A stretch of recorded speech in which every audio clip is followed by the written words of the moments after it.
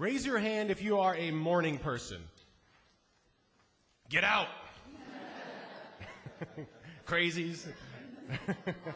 Just kidding. Okay, I've actually become more of a morning person lately, but traditionally I was not a morning person. I've come to appreciate it. But even when I wasn't a morning person, you know, getting up and when you're up early enough to see the sunrise is just amazing.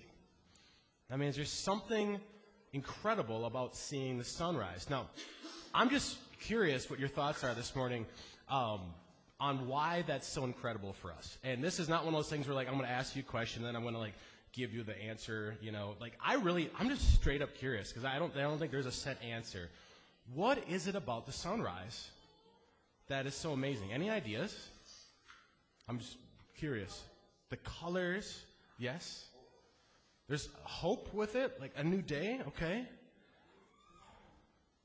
Anything else? Did I hear something? A new morning? I made it till morning. Yeah? Yeah? That's true. Yes. The dark is gone. Yeah. Yeah. Those reasons and more probably. I mean, there's something just incredible about the sunrise. About coming in and seeing that you've made it till the morning.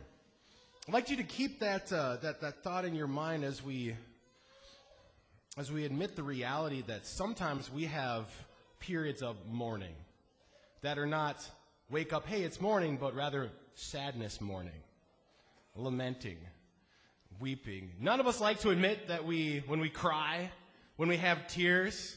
You know, now, by the way, now that I'm been a dad for a few years and I have a little girl, every time there's like a story or a movie with like a dad and little daughter, it's just like Waterworks Central over here. Nate, hold yourself together. Come on. You know, because we don't want to admit we're crying, right? We don't want to admit the sadness or the weeping. But we have a lesson today where the scene it's a sad scene. It's someone who's devastated. But this lesson gives us hope that God enters into our mourning, enters into our sadness, and he transforms things so that we can truly say it's a beautiful morning. The lesson today is from Lamentations chapter 3, verses 22 to 24. Because of the Lord's great love, we are not consumed, for his compassions never fail. They are new every morning. Great is your faithfulness. I say to myself, the Lord is my portion, therefore I will wait for him. Now, as we think about this lesson today, the book that it comes from, right away we should acknowledge that this is an incredible piece of literary art. It's something that I don't think I appreciated about the Bible well growing up, was just how full of just artistic literary masterpieces it is. It's an incredible piece of literature. The book of Lamentations is a great example. It's 5 chapters. Each chapter is actually a poem. And they're chapters 1 through 4 are what we call acrostic poems. And you might go, well, what does that mean? Well, if you were here Thanksgiving Eve, we had a lesson from Psalm 119, and we talked about that theme or that concept there on Thanksgiving Eve. What it means is each poetic line begins with a specific letter of the Hebrew alphabet. And so in other words, so chapter 1 has 22 poetic lines, 22 verses, because it goes from the Hebrew equivalent of A to the Hebrew equivalent of Z. Each line, alphabetically, it starts with that specific letter alphabetically. So like A, B, C, D, all the way down to the last letter of the Hebrew alphabet. So chapter 1 has 22 verses that all start there alphabetically. It's acrostic. Chapter 2, the same. Chapter 3, where our lesson comes from, is longer than the others because it has 66 verses. Instead of just going with one poetic line per letter, it actually does 3. So like the Hebrew equivalent of A would get 3 verses, B would get 3 verses, and so on, all the way down through the last letter. Chapter 4 goes back to the 22 verses, again as acrostic. And then chapter 5 is interesting. It's not acrostic. It doesn't start with those specific letters, but it still has 22 verses. So it's not like the author got to that point and was like, I'm sick of doing this. This is a lot of work. They still have specifically 22 verses, but for some reason have chosen not to make that last chapter acrostic. As we think about this lesson and this letter, we also need to recognize that the setting is very sad. It's very difficult. This letter it's technically anonymous. There is no originally an author assigned to it, But when with the Old Testament, the Hebrew Old Testament was translated into Greek with the Septuagint, it was given the title, The Lamentations of Jeremiah, because much of the tradition of the time pointed to Jeremiah as the author. And a lot of tradition, as you look at it, would seem to suggest that it would make sense that he would be that author. So we can't say that for certain, but it seems quite likely that these are the Lamentations of Jeremiah. What we do know for certain is that the scene is the author has witnessed the Babylonian captivity. The southern kingdom of Judah, God's people, have been conquered by the Babylonians. Those Babylonians had come in and devastated their city, taken people off into captivity, killed many people, destroyed the temple. The scene was awful. So you can just imagine the sadness there. But it's not just that they were conquered by an enemy and people they cared about were taken off into captivity or killed. It's not just that. As awful as that is, we have to remember who these people are and what their calling was. Remember, the southern kingdom of Judah is part of the Old Testament nation of Israel. They're descendants of Abraham, and God made a promise that the descendants of Abraham, that through these descendants, all the people on earth would be blessed through them. The Savior of the world was to come through these people. These people were to be a blessing to the world. But now, they were being conquered by the world. Destroyed, devastated. Last week we mentioned and talked about King David and the promise made to King David about how there'd be a descendant of his who would reign over this eternal kingdom. And now that kingdom was conquered. It looked like those hopes were gone. So what we have in this lesson is not just a terrible scene because there's been a defeat and destruction, but also people who were given the privilege to be God's people. Having this privilege of being his set-apart people who would show the world what God is like, who would be the people who would look forward to the Savior. These people who were supposed to be a light to the nations were being defeated by the nations. These people who were supposed to have this king who would rule forever have been conquered by another king. The hopes seem to be broken, the expectations horribly unmet. Now, I use that terminology, hope broken and expectations unmet, partly for a specific reason. And part of it has to do probably with the season of life that I've been coming through. So I am 34 years old. And what I found is a few years ago, many of my peers went through a season of lamenting that I just want to speak to real quickly. And some of you who are older, maybe you're like, yeah, that was a long time ago. Or maybe you never went through it. I don't know. But I found a lot of people that I knew were really mourning unmet expectations. I thought I would be married by now, and I'm not.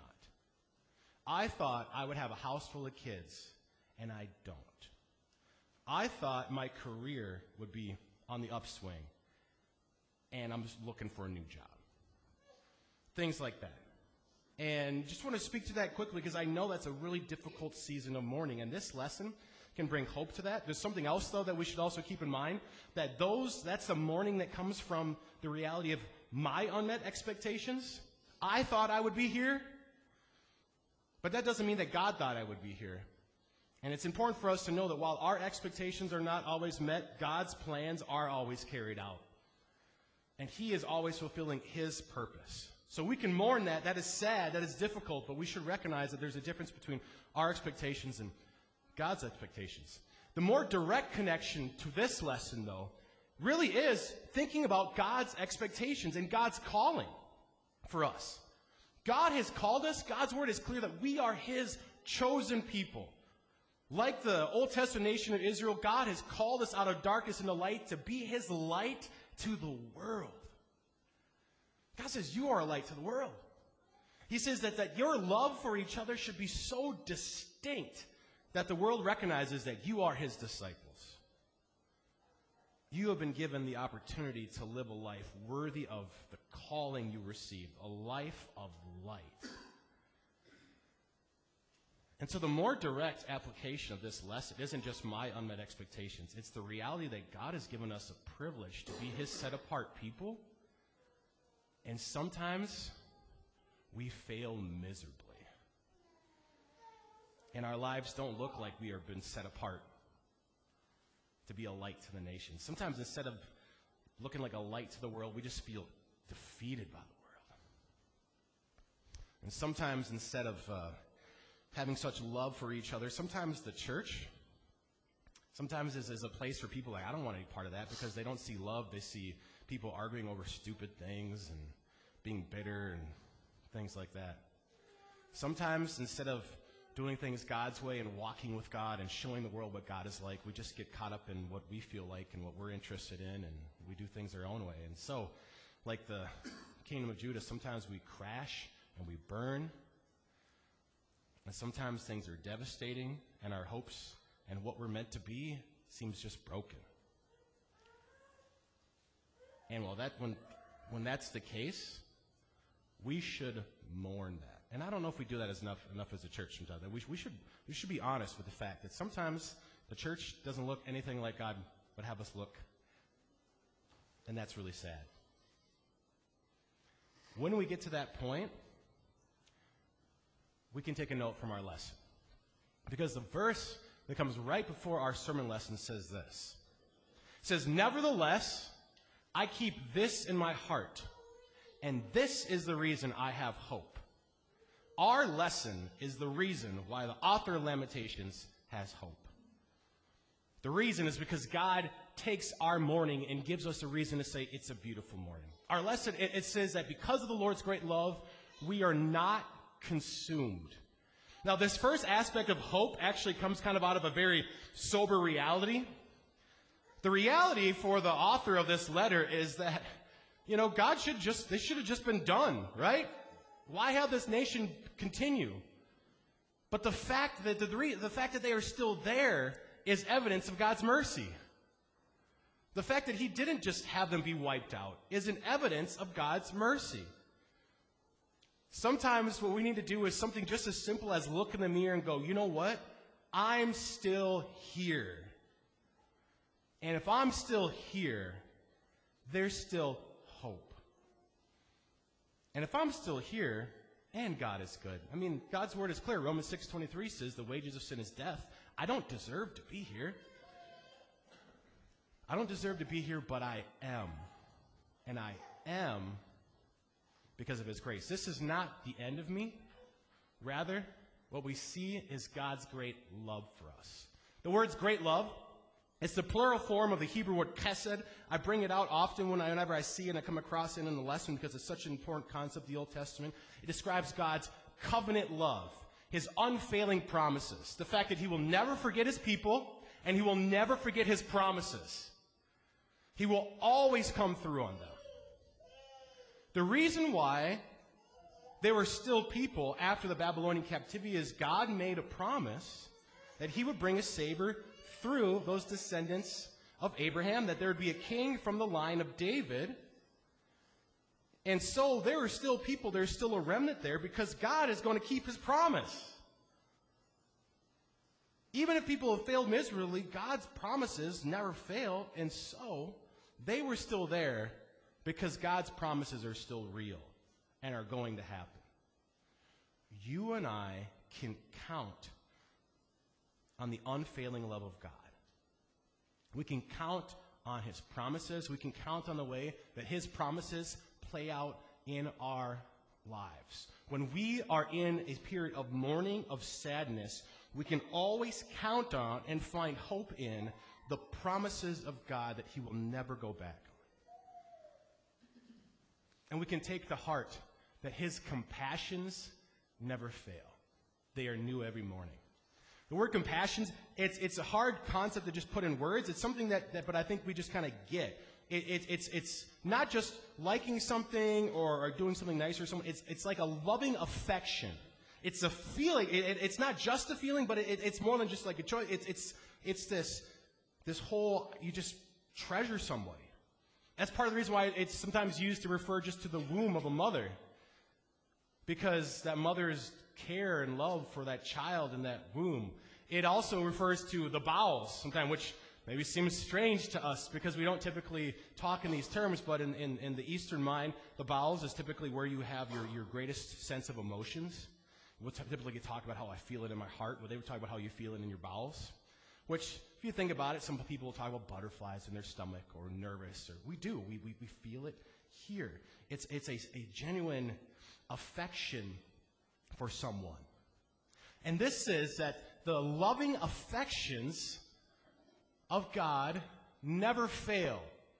In other words, they do not cease, they never finish. God's affections for you, they never reach a finish line. They're never done. They always keep going. Even though it looks like everything is falling apart and seems like your dreams are crushed and the hope is gone, God's affection for you has never reached a stopping point, ever. His affections are continuing forward. They are new every morning. That word new literally means it's the idea of being fresh. I think of when we would go, and Stella, Ruth and I would go and visit our family in Greece. One of the things that I just love about being in Greece is like every little neighborhood's got a little bakery. And then you just walk over to the bakery and you get your fresh bread in the morning and you come back and we eat Yaya's marmalade on the bread and you smell this. I got to stop. I'm getting too excited about Greece.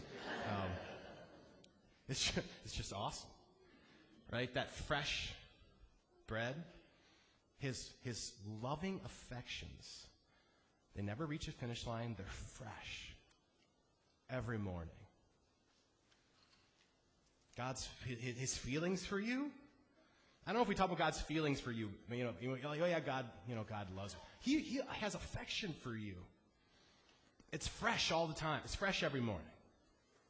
But I got to thinking about this picture of how they're fresh each morning, and I got to thinking, why use that picture? Is this saying that in a way, by the end of the day, God's affections aren't fresh for you? Because that bread from the local bakery is awfully good in the morning and then progressively less good during the day. And then by the next day, you might as well play baseball with it because it's rock solid. And so is that what it's saying about the love of God? Well, no. And the next line makes that clear. When it says great is your faithfulness, it's talking about God's abundant firmness. What that's expressing is the fact that God's loving affection for you is firm. It's not here and then gone. It's not strong and then weakens throughout the day. It is solid, constant, concrete. Like a big mountain. It's this word, great. Abundant is a good word for it. Massive firmness. His affections for you are not going anywhere. So why use this picture of it being fresh or new in the morning? I was pondering that question this week, and then I was also pondering something else about this lesson. I was pondering why this structure in the book of Lamentations. Why use the picture of morning, and why all this whole acrostic setup? And I realized I think these two questions go together. As we look at this book, and I mentioned already about how there's these chapters, the first four are acrostic. There's something else we need to point out about them as well. Chapters 1 and 2 are very dark and sad. Chapters 4 and 5 are very dark and sad. Chapter 3 still has a lot of sadness in it, but there are rays of hope. Why put that in the middle? Why do that? And when I ask why do that, this is a good question for us to ask because, God doesn't do anything just by accident or without caring. This whole structure is on purpose. There's an intention behind it. And now this is one of the interesting things about God's Word is that sometimes there are very intentionally things done in God's Word, like this whole structure of Lamentations, where God, it's calling us to ponder why it's set up that way, but He never tells us why. So it's kind of this interesting thing that we can be in right now where we have the opportunity. It's like God is saying, chew on this. Think about this. It's kind of like that first question, why are sunrises beautiful? There's not going to be like a set answer. It's something we should think about. We should be careful not to walk away going, this is exactly the reason because God's Word doesn't say it.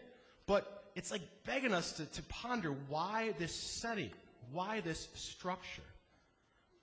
And as I was thinking about this, because I was thinking, why not put the positive thing at the end? Like if I was writing it, I think I would have probably went through all the sadness, but I'm going to leave on a positive note. Right? Like if I gave you the positive part in the middle of a sermon and then just gave you a bunch of sad stuff till the end, you probably, that would be a strange sermon structure, right? Why in the middle?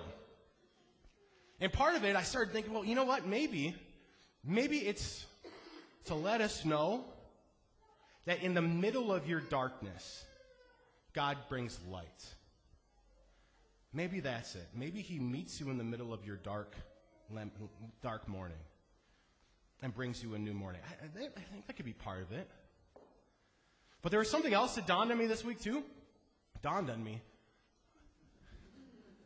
In the Jewish life, you know when day begins? Cheat sheet, it's up here. When a new day begins? 6 p.m. You know, like for us, it would start at midnight, for them 6 p.m. What takes place about halfway through, then, the Hebrew day? A Jewish day. The sunrise. About midway through the Jewish day is the sunrise. The book of Lamentations, in many ways, models a day. At least in the Jewish mind, it begins in the evening, you go into the darkness, but then partway through the darkness, there is the sunrise. And there's the hope of a new day, of a new light. As you go through the day, there's many of the challenges, and then towards the end of the day, you're actually going back again towards the darkness. Maybe that's part of why there's not a acrostic on the other end to kind of maybe not feel so structured. I don't know. But this book models the day. There's something about this process of a day, this picture of a day that is helpful for us as we think about our experience of faith. This going through darkness, in the middle of it, there's light. Then there's more challenge, and there's more difficulty, then there's more evening, but then there's another morning. And there's something about the concept of a day that can help us understand how God's mercies can be new every morning, even though he never changes and is always firm. This is a picture. I'm thinking of Greece again, a second time. I don't know if it's on my mind because of winter coming or he being here or what, but I took this picture last time we were there. This is sunset. It was from one of the mountains by the beach house there. And so I was taking this picture, and it's during the summer. I don't know what daylight savings time does to this, but during the summer, Greece is 8 hours ahead. And I took this picture right about 8 o'clock. And when I took this picture, I remember thinking, man, look, the sun is going down, but where is the sun back home? If it's 8 o'clock, 8 p.m., 8 in the evening in Greece, what time is it at home? It's noon. Where is the sun at noon? On the top of the sky. And I was thinking about how at the same moment I was seeing darkness coming, and back home it was bright as day. And one, it made me feel really small, but two, it also made me realize that the light of the sun, it doesn't change. The amount of light or amount of darkness we experience does simply because of where we are in the world at the time. The light is constant. It's our position in the world at the time that changes how we see it or whether we see it. God's love and his faithfulness are always constant. Sometimes we get in different spots where we don't see it. Sometimes the darkness comes, but it's not because it stopped shining. It's just because we're in a different spot right now. And just like the sun will shine again in a new day, we can have the hope and the confidence that the sun will shine into that darkness and bring us the hope of a new day, of a new beginning. What lets us know that for sure? What lets us know for sure that there can be hope for these sad times, for this morning? It's the fact that God himself came into darkness to bring light.